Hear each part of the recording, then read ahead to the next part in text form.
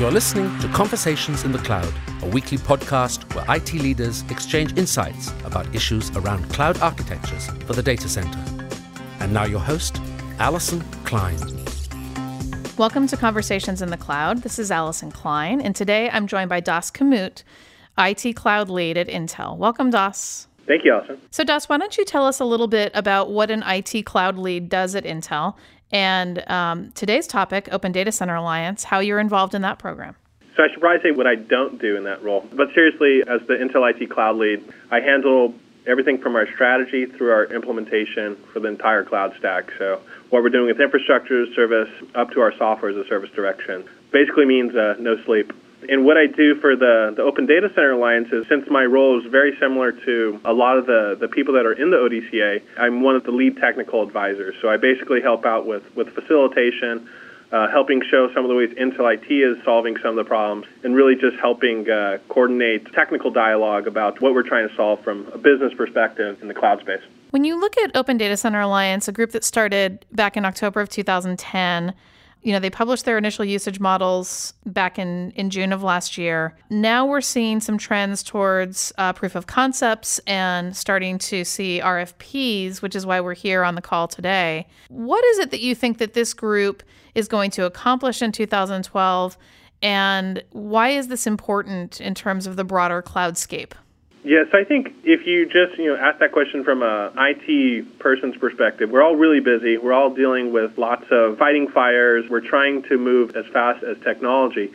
So what we've seen from the ODCA is a first big step into starting to solidify what the big requirements are to really help us keep the pace with technology, but how to do it in enterprise or IT scale methods.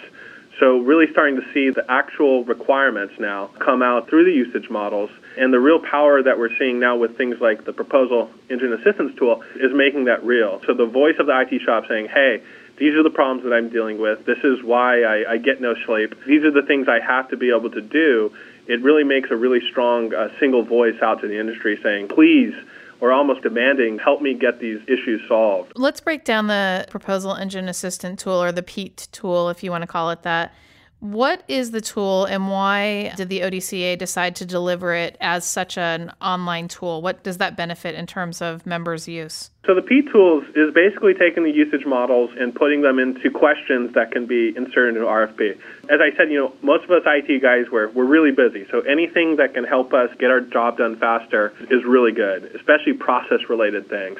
So the really cool thing about the PEAT tool is that it's posted in a way that an IT person could quickly latch onto. Like, for instance, do I have to go buy a hypervisor, or am I looking for some compute infrastructure as a service?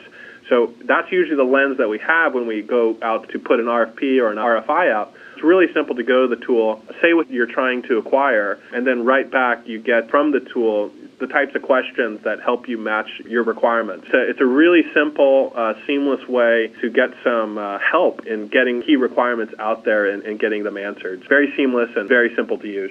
Obviously, this relates to actual requirements from the ODCA. The organization published 5 updated usage models recently with RFP language. So is this a direct correlation to that language? Yeah, so what's inside of the usage models and the changes was based off of basically the ODCA teams working with solution providers to understand, what could we ask for now and what should really be in there that's specific and actionable. And they directly correlate to what's inside the PEAT tool. As the ODCA puts out a usage model, they'll have specific RFP questions that get into the PEAT tool to help build out even a richer set of questions for basically anything an IT shop would want to acquire for a data center or a cloud solution. So, you talked about keeping IT managers awake at night. Can you give some examples of things that the Open Data Center Alliance is working on where you say, yeah, this is something that, as somebody who's leading cloud implementation for Intel, this is something that's really on our minds and something that we're going to benefit from a lot? Usually cloud, we focus on 2 things. How do we help our bottom line, reducing costs, and then how do we make our people go faster from a top line perspective. But deep inside that, there's lots of technical and operational challenges.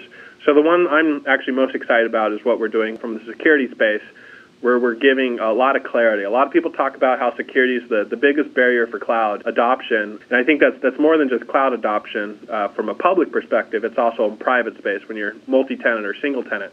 So the security provider assurance is huge in regards to giving some clarity on what we expect service providers as well as solution providers to have in order to make sure we're secure. The biggest freak out I think a lot of IT managers have is, am I going to have my data breached, and will I even know about it? So giving some clarity there is a big plus and something we're seeing come out pretty strong from the ODCA.